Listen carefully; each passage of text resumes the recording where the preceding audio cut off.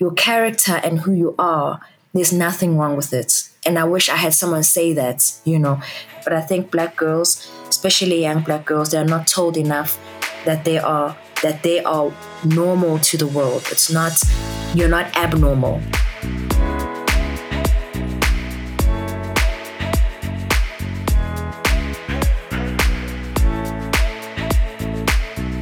Hey everyone, welcome to She Brigade, the podcast. I'm your host, Bilontle Musimere. On this podcast, we bring you amazing trailblazing women to come and share their life and career journeys with you. From entrepreneurs to 9-to-5ers, join us as each guest takes you through all of the highs and all the lows of their journeys that have led them to being who they are today. We're back. We are back, you guys. I'm so glad to be back with all of you for season 3 of the podcast.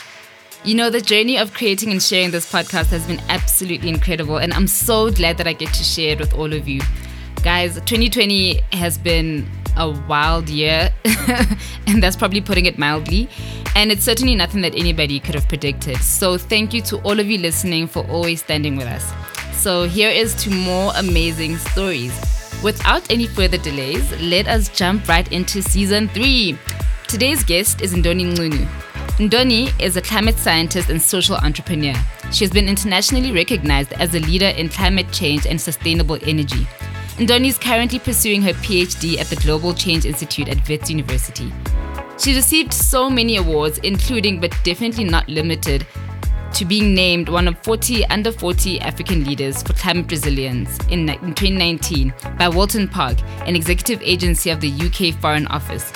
Over and above all of her work as a climate and energy advocate, she's also the founder of Black Women in Science, a registered non-profit organization that aims to deliver capacity development interventions that target young Black women scientists and researchers. I cannot wait for you all to hear her story as a scientist, academic, and international climate activist. Let's dive in. So, Ndoni, welcome to the show. Thank you so much for having me on the show, Pelo. It's honestly such an honor to be here today. I feel like it's an honor to have you on the show. You've done so much, and you've also done so much in a field that is, I feel like, in terms of popularity, it's so, everybody's talking about climate change right now, and you've been in this field for so long, and you've been doing such amazing work for it for so long. So I'm very curious to know how you got into this field, especially as I feel like as a young Black woman, it's not something that people are like, oh, climate change, let me do something in that field when I grow up. So I'm very excited to hear your journey and your story. So climate change is fairly new in the environmental science field. And so I really got into it through my interest and in my research. I grew up in a suburb, and Uma is from Mtwalume, which is, at the time, it was very green. And I would see my grandma kind of doing some little small scale farming. And that would be interesting for me to understand the system that was in my daily life. And so one of the days I took a drive with my uncle and my aunt, Aunt Cornelia.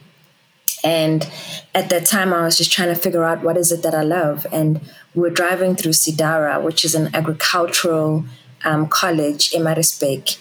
And when we were driving through that, we stopped at one of these small restaurants, and we had a strawberry milkshake. And there, the milkshake was straight from the garden. And I thought, what on earth? I'm used to a strawberry milkshake that you go to Wimpy or you go to Mag and Bean and you order a strawberry milkshake.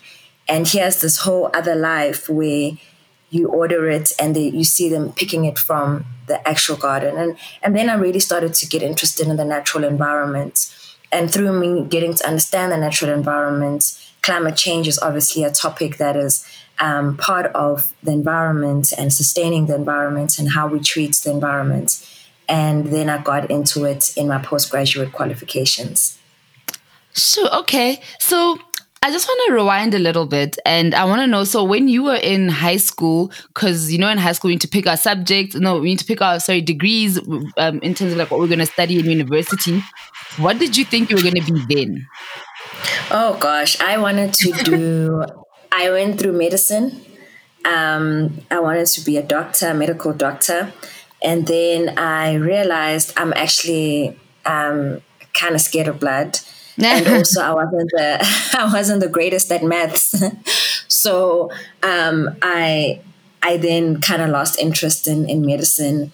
Then I went into the bios. I was really interested in microbiology. And then after that, I got interested in ictuary, which is actually studying fishes, because I really loved jellyfish. I thought jellyfish was so interesting. Oh, Like, wow. even if you look at them, they're weird. And so I wanted to understand that. Then yeah, so then I got interested into the whole bio side of life, and that's how, I got into it. Oh my goodness. Like, I'm not even going to lie to you. I did not enjoy the sciences in high school at all.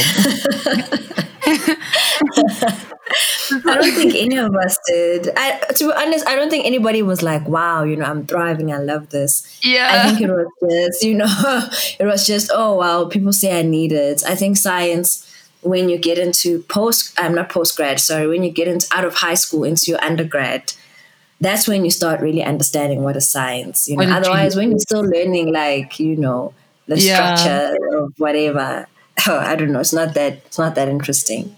Yeah, probably because like of application, like the application of it doesn't really translate when you're still that Mm. young. Okay, so then so you went to varsity. So what did you study and where did you go and how's your varsity career? Okay, so I went to Rhodes and I did microbiome and I didn't enjoy it. And so then I changed and I took a gap year and I figured myself out. And then I went to UKZN and I studied environmental sciences.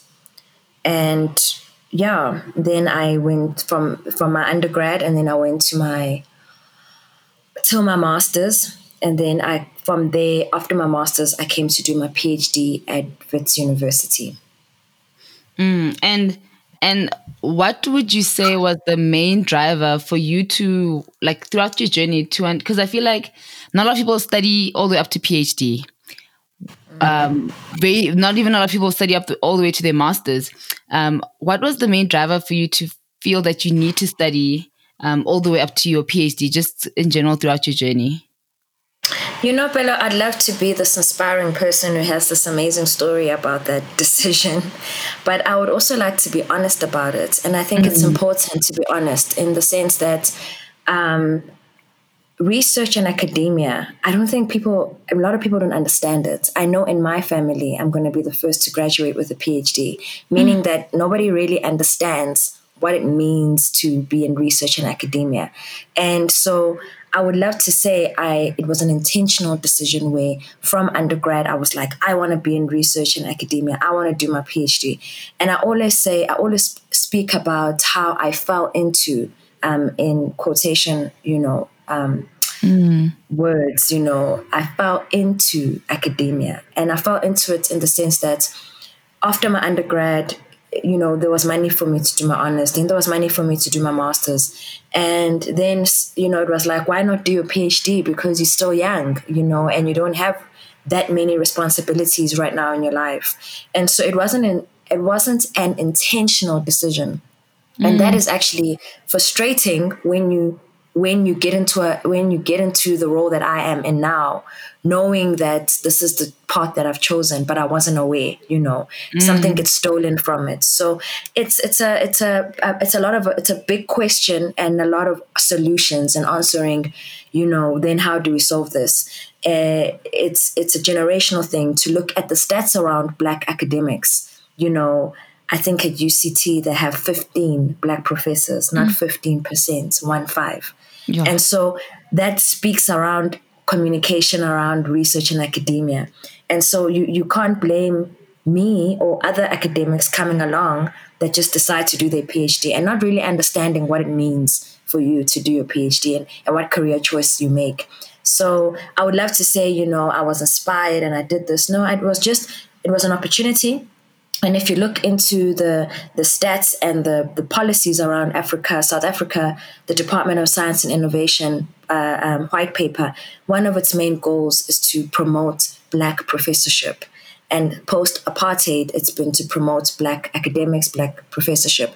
And so you find yourself in the statistics, but not really understanding what it means for you. And that is a conversation that is, that's a conversation I work on in Black Women in Science, my organization. Yeah.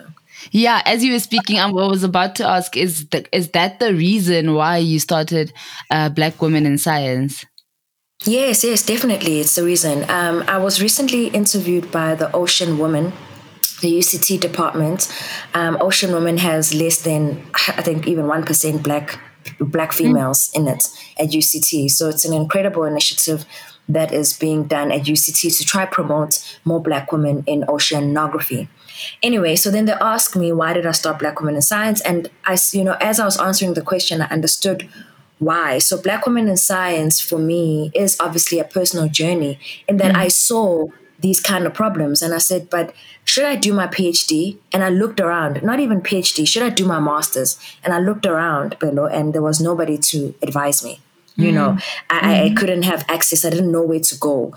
I had been studying for how many years? Like 9 years when you do your master's and never been lectured by a Black female. Yeah. And that's just crazy. And so you do these decisions unaware, and so I was like, should I do my PhD? Should I do my master's?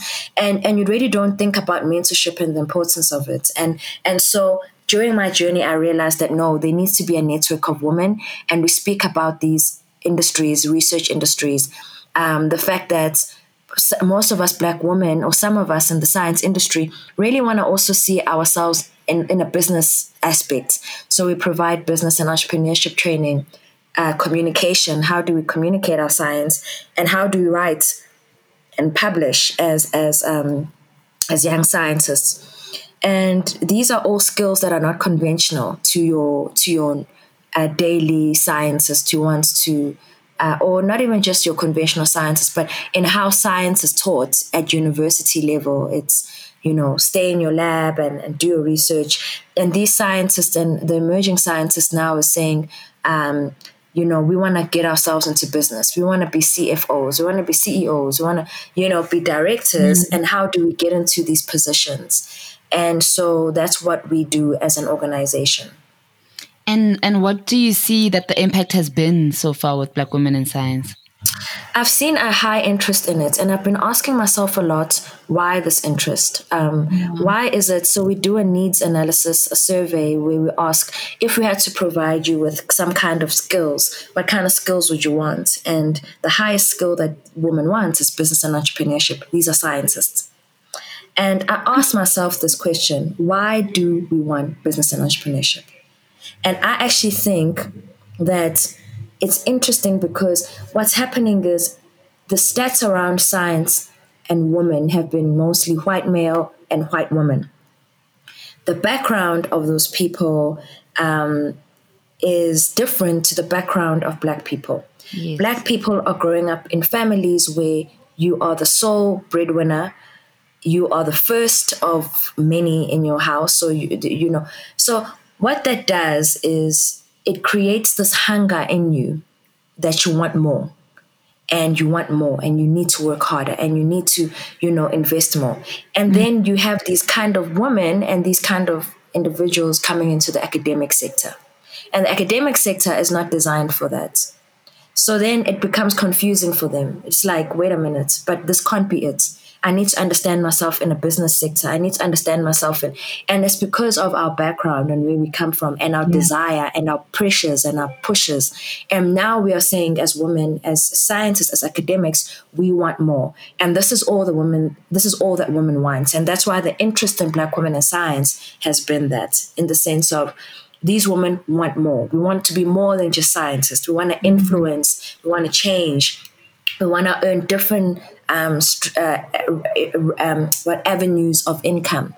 And Black Women in Science is trying to bring all of these women together and trying to structure how can we influence science to being more tailor-made for Black academics and Black women scientists. Yeah.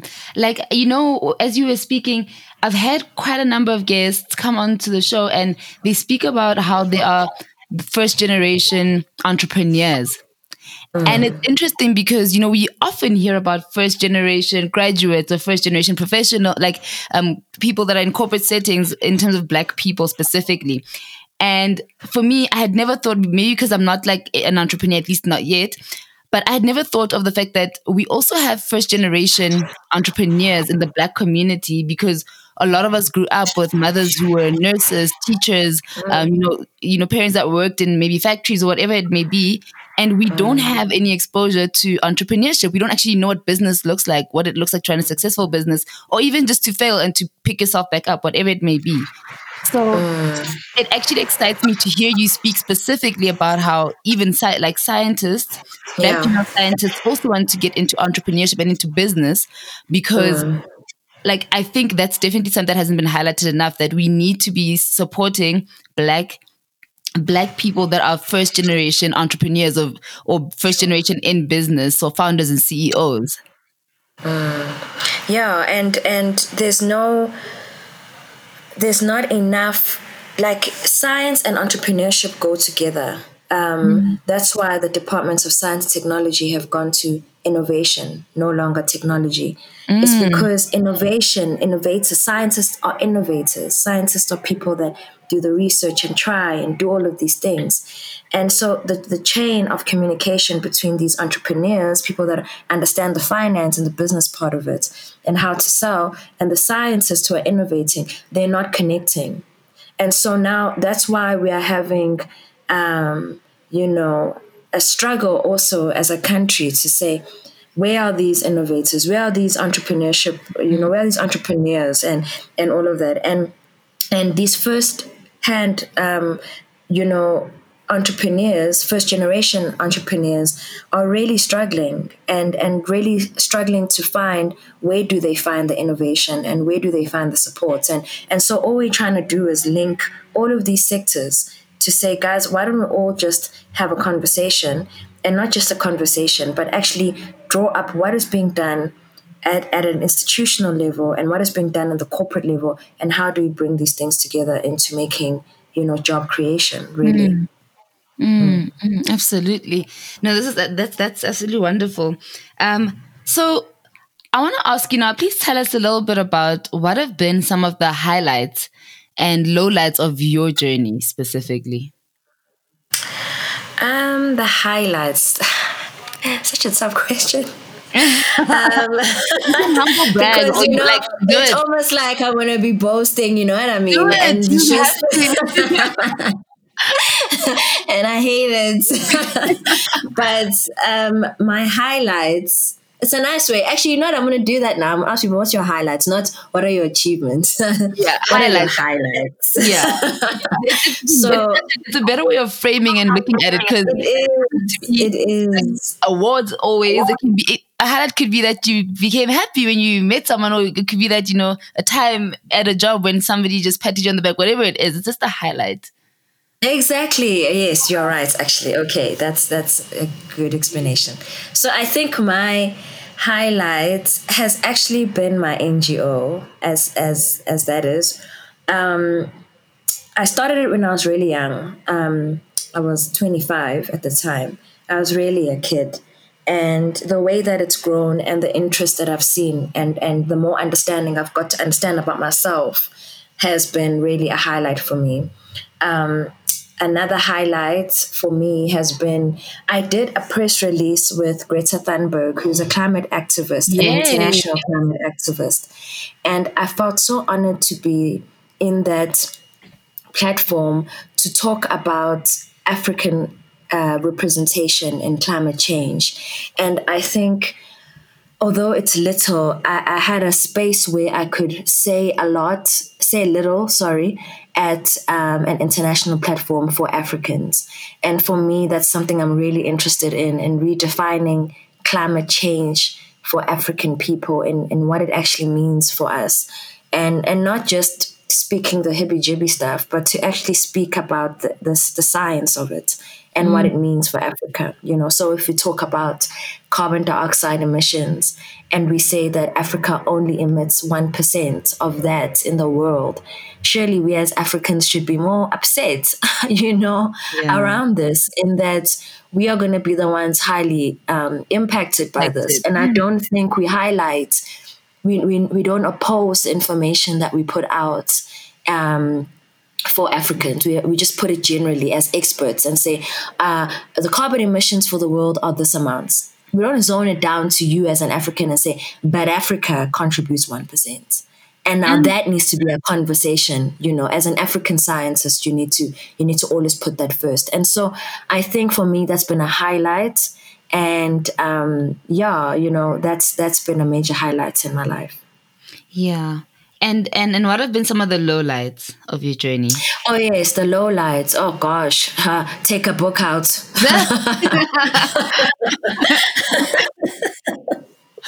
Oh gosh, pero you might just post me some tissues. I promise you. The lowlights. I think understanding myself, understanding what it means for me to be a PhD candidate, what it takes to get your PhD, is a lot. I think I struggle a lot with self-confidence, and so it's always just so much work when I get interviewed, and when I have to write an article, when I have to meet my supervisor. I always feel like, oh my gosh, they're going to cash me out. You know what I mean? So a low light for me would obviously be actually when I was at Rhodes, and I realized I didn't like microbiology. That was a real low light for me. I didn't take it very well, in that this is not maybe something I'm good at or something that I like. Yeah. And so taking that gap year was a lot. Another low light for me was when, like, towards the end of my master's, I was going through a lot of personal stuff, as well as just trying to submit that. It just gets dark really quickly, and you're not aware of you being in that dark phase. So yeah, those are just some of the low lights. Some.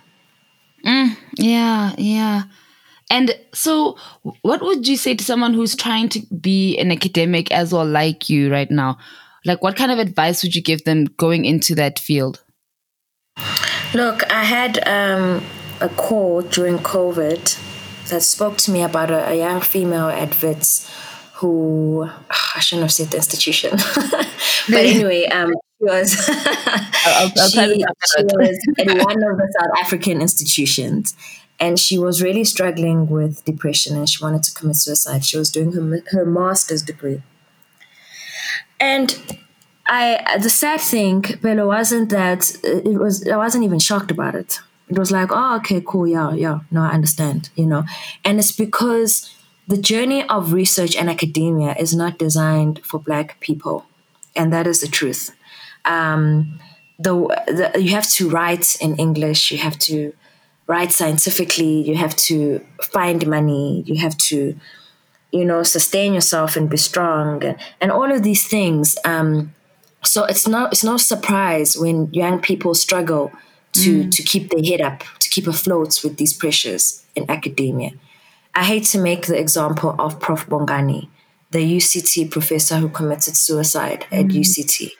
It's a typical example. I'm the most brilliant man in the world to me, It's a typical example of the pressures of academia and the lack of support thereof that we have. And so the word of advice I would give a young Black academic is, you have two choices, and one choice is for you to give up.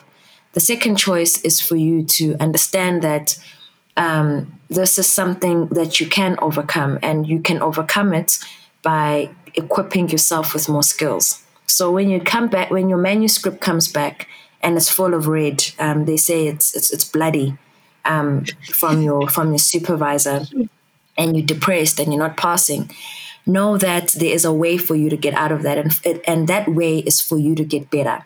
And to get better, you need to get your skills that you need to acquire to get yourself better. So if you're not a good writer, get yourself an editor and have a chat around what kind of advice they can give you in improving your writing. Sit with your supervisor. But to sit down in your room or in your place and say, oh, wow, I haven't made it, that's just a doom's end. So the best way for you to make it is not to focus on the bad, but to focus on the good. And to focus on the good is for you to equip yourself with the right skills. And that's just the reality that we are at. Yeah. Yeah. And so while we're on the topic of like career advice, what's like some of the worst career advice that you have received? Oh my gosh, I've received advice that said, Doni, I don't think you were made for science. I think you were made for like music or art. No. Not that there's anything wrong with music and arts. But why? But don't tell me I'm not made for something, you know. In as much as I would be offended if someone had to say, Doni, you are not made for art, when it is my passion, you know. Exactly, so yes. I was someone who was passionate about science, and my teacher said, no, definitely not, Doni. You won't make it there. You should get into arts, and you know, I love art. And I understood where she was coming from in the sense of I really did love arts. And but I just didn't like the discouragement of that voice, you know, that you're not made for this. You won't make it in this. And so that is the worst advice I've ever received.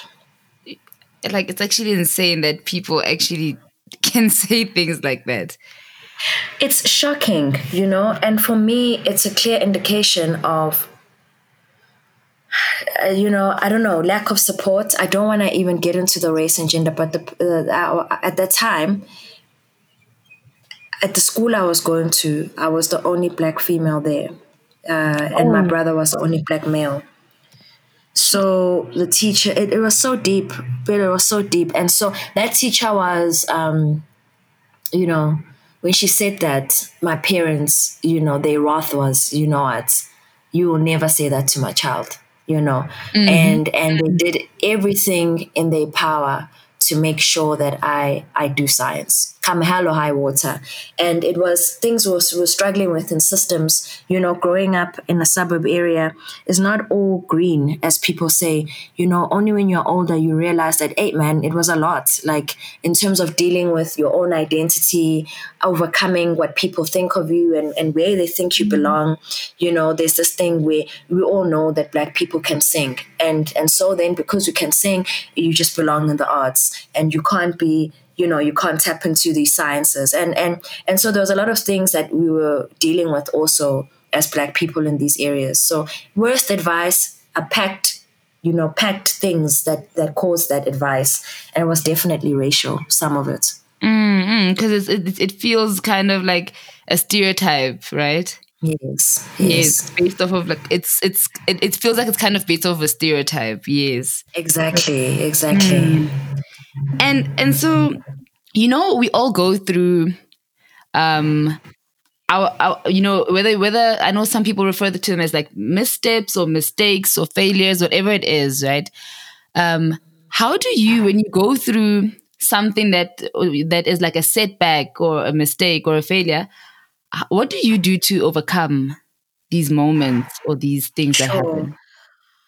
I think, you know, to be honest, Bella, I think I really struggle with disappointment, especially disappointment that comes from myself. I think my fiance actually told me this. And he's like, you really don't take disappointment well. And I'm being very honest. And so I've had to understand that. That's the first step. Understand what it really sucks, you know, and when you are disappointed, when you have failed in brackets in whatever that you're trying to do, it is sad, it is disappointing, and you should give yourself some time on that, you know. I mean, don't get into it too deeply, but give yourself some time in accepting that, okay, I messed up. And then how I deal with it is to say, how should I have done it? So I really do talk about it more and say, where do you think I messed up here? Where do you think I could have I could have done right, you know. And usually not locking yourself up in a little corner and saying, oh, I'm really sad and really it really helps to talk to people close to you and say, look, I'm really actually sad that I didn't get this job or I didn't get this position. What did I do? Look at what I submitted. What did I do to mess this up? And it doesn't have to be the company. It can be your mom. It can be your dad. It can be your friend. It can be a colleague. But understand where you messed up and then accept where you messed up and then know, because that's the only way. Then you know, okay, I messed up here, here, here. And now when I have another opportunity to have an interview, I would do it like this. And I think that's how I deal with it is before maybe I'd be someone who really locks themselves up, who doesn't want to talk about it and you know, I'm just so sad and I'll deal with it. No, you know, find that one person, find that expert, even if it's your boss, and say, you know what, I'm really, really sad that I didn't do this right. How do I improve? And that's the only way that you reduce messing that up again, you know, and trying to get yourself up there. So even when, you know, I messed up like my proposal, my PhD proposal. I think I did 12 versions of it. It was deep. And it got to a point where it was personal, you know. But I had to really sit down and understand with my supervisor, what is it that I'm not getting, you know? And he was someone who was very vocal about it. And I got extra assistance. And that's the only way you can improve in your mistakes, is to improve yourself. And yeah. Yeah, I'm actually so happy that you said, not happy that it is what it is, but I'm happy that you said that it's important to acknowledge that it sucks, because, oh my goodness, I'm also like someone who, like, setbacks, they suck. Mistakes, they suck. They suck. It's like, it's like, you know, you think to yourself, I gave my all, you know, and it sucks. Like, it's angazing the whole day, but you can't, you know. You have to acknowledge, I'm actually hacked right now. Yes, and then you accept that. Yeah, because I know some people, like a lot of, like with me personally, people will say, it's not a big deal. No, don't worry about it. But like, I am worried about it because it sucks. And I would like to. It sucks, exactly. Like, you can't just move on from these things. It will not as like it's kind of made out to be. It's okay to kind of in your sadness, as long as it doesn't consume you, and then you must move on. Yes, but give yourself the time to say, this sucked, you know? This is, I'm going through something that really sucks. I think what frustrates you even more is when you say, you know, it's not that much of a big deal. And it is. It is for you, but it makes you feel some kind of a way. Yes. You know?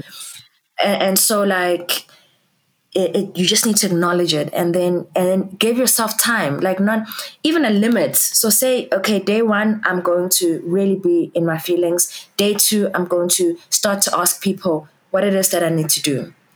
Day 3, I'm tapping out of it. You know what I mean? And I'm going to start now going back into my system in you know, me trying to get this thing that I really wanted. And so I think you just have to be that strict with yourself, but don't jump the phase of that this really sucks. Exactly. I was watching this documentary on Netflix. I actually just forgot the name now, but basically they were interviewing different coaches, and one of these coaches, who was the coach of a female basketball team, said she has a rule on her team.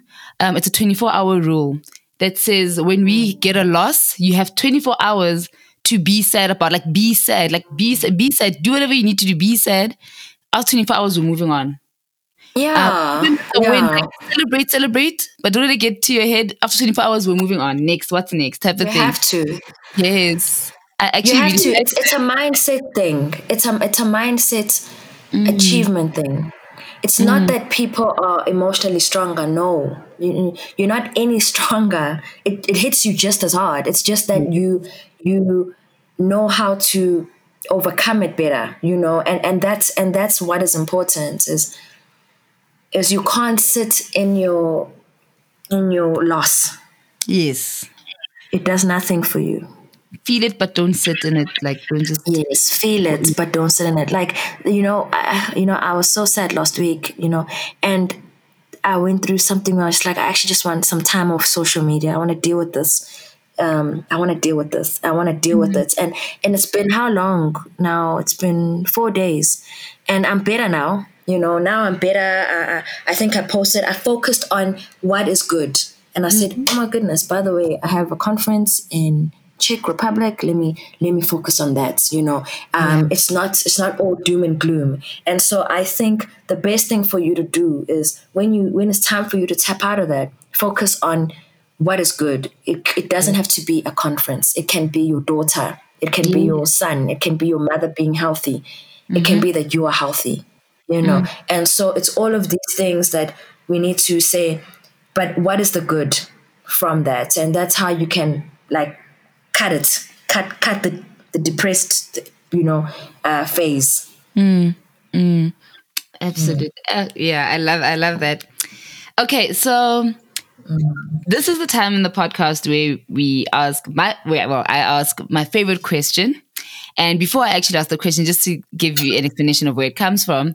So there's a quote that I love and live by that says, "Be who you needed when you were younger." I absolutely love that quote because I believe that if there is a person or some words that you may have needed to hear or see or look up to, whatever it may be, when you were younger, there's a young person out there today that needs to hear it as well. Sure. So I want to ask you, if you could go back in time and talk to your younger self, what would you say to younger Ndoni? Okay. I would say it's normal. You are normal. You are normal. You're a normal person. This is normal. Your character is normal. Your hair is normal. Your skin is normal. Your background is normal. There's nothing that is abnormal from you. And for me, I grew up, as I told you, in a school where I was the only Black female, and for the time that I was at the school, I'm sure it's transformed now. And so simple things like our hair, relax and all these things we were doing. Not that there's anything wrong with relaxing, but now when you look back in it, you kind of think, was it necessary at the time, for young girls to have to tie their hair in a pony like that, because their hair is not professional for school. So that's the only thing that annoyed me about the process. So I would say to a younger me is that I was someone who was very private and someone who was very withheld. And that is, when a child is private or quiet, it kind of looks like you're hiding something when you're not. You're just quiet. And so I think I would say to every young girl that your character and who you are, there's nothing wrong with it. And I wish I had someone say that, you are just this person. If you are someone who's outspoken, there's nothing wrong with it. If you're someone who wants to, sit in their corner, there's nothing wrong with that. But I think Black girls, especially young Black girls, they're not told enough that they are normal to the world.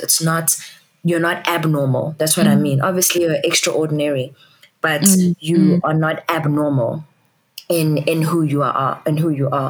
And also, another thing I would then advise my younger self, who is a more career and goal advice, it would be focus on what you love and focus on what you are good at. The earlier you start with your skill, the better. So if I look at people that I grew up with, Umini, Ngakulanai, Umini Dlamini, Unandi, we all grew up in the same area, Durban North.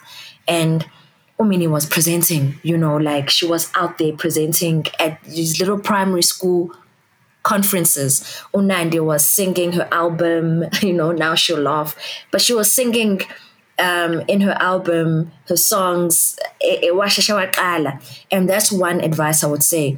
I was public speaking in my little family events. I was being encouraged to be an MC for silly things like my mom's 50th, my mom's 40th. And so I would say, focus more on what you're good at, and focus more on what you really enjoy doing, and then understand what it means for you to get to that level. And the earlier you start, the better. Focus your 20s on understanding that and building that skill that you need, and then it will catch up. All that investment catches up to you when you're in your late 20s and in your 30s. And so that's what I would encourage young girls, a younger me, to do. That's like, it feels like an affirmation for me, because I feel like I've very, very recently learned that lesson to just, I've actually have known all along what the things that I like and the things that I enjoy. And now I'm spending more time doing those things, and it's kind of all coming together. And this is the thing that I just learned. So it's like an affirmation for you to hear you say that. Yeah. No, I and not just also in terms of understand, there are not enough women in business, Bello. And I don't want to get too, as a kid, I want you to also enjoy yourself, but understand the business sector from a young age. If I could advise young women, I would say understand money, understand how to make money, understand how to maintain money, how to get money, how to sell yourself.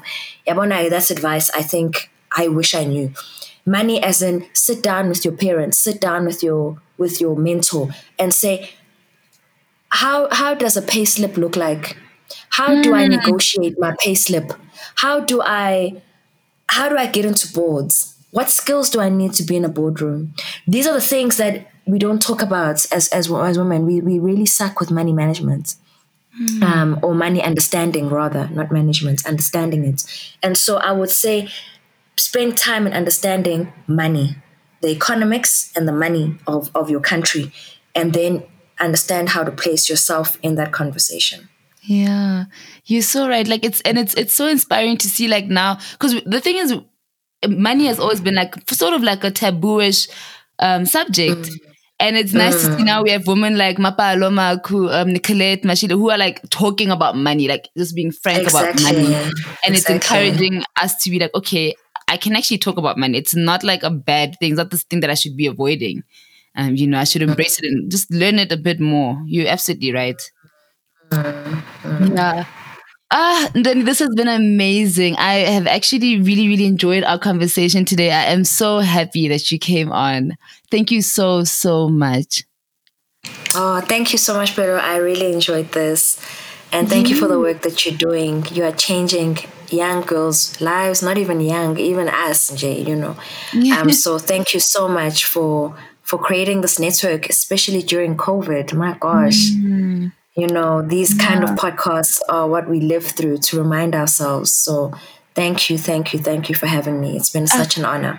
Thank you so much. That is like that means a lot to me coming from you. So how can our guests maybe keep in touch with you or just follow your work if they would like to?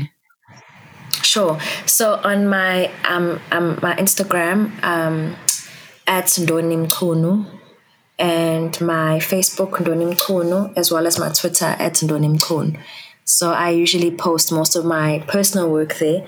And then for the organization, you can go to Instagram and it's at BWIS_element. And on Facebook, it's Black Women in Science.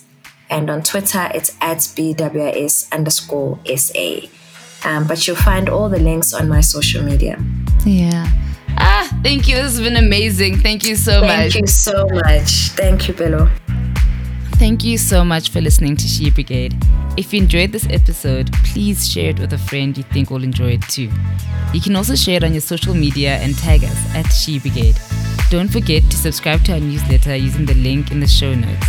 We'd also love to hear your feedback, so feel free to email your questions or your suggestions to info@shebrigade.com or DM us on Instagram or Twitter at She Brigade. Until next time, bye.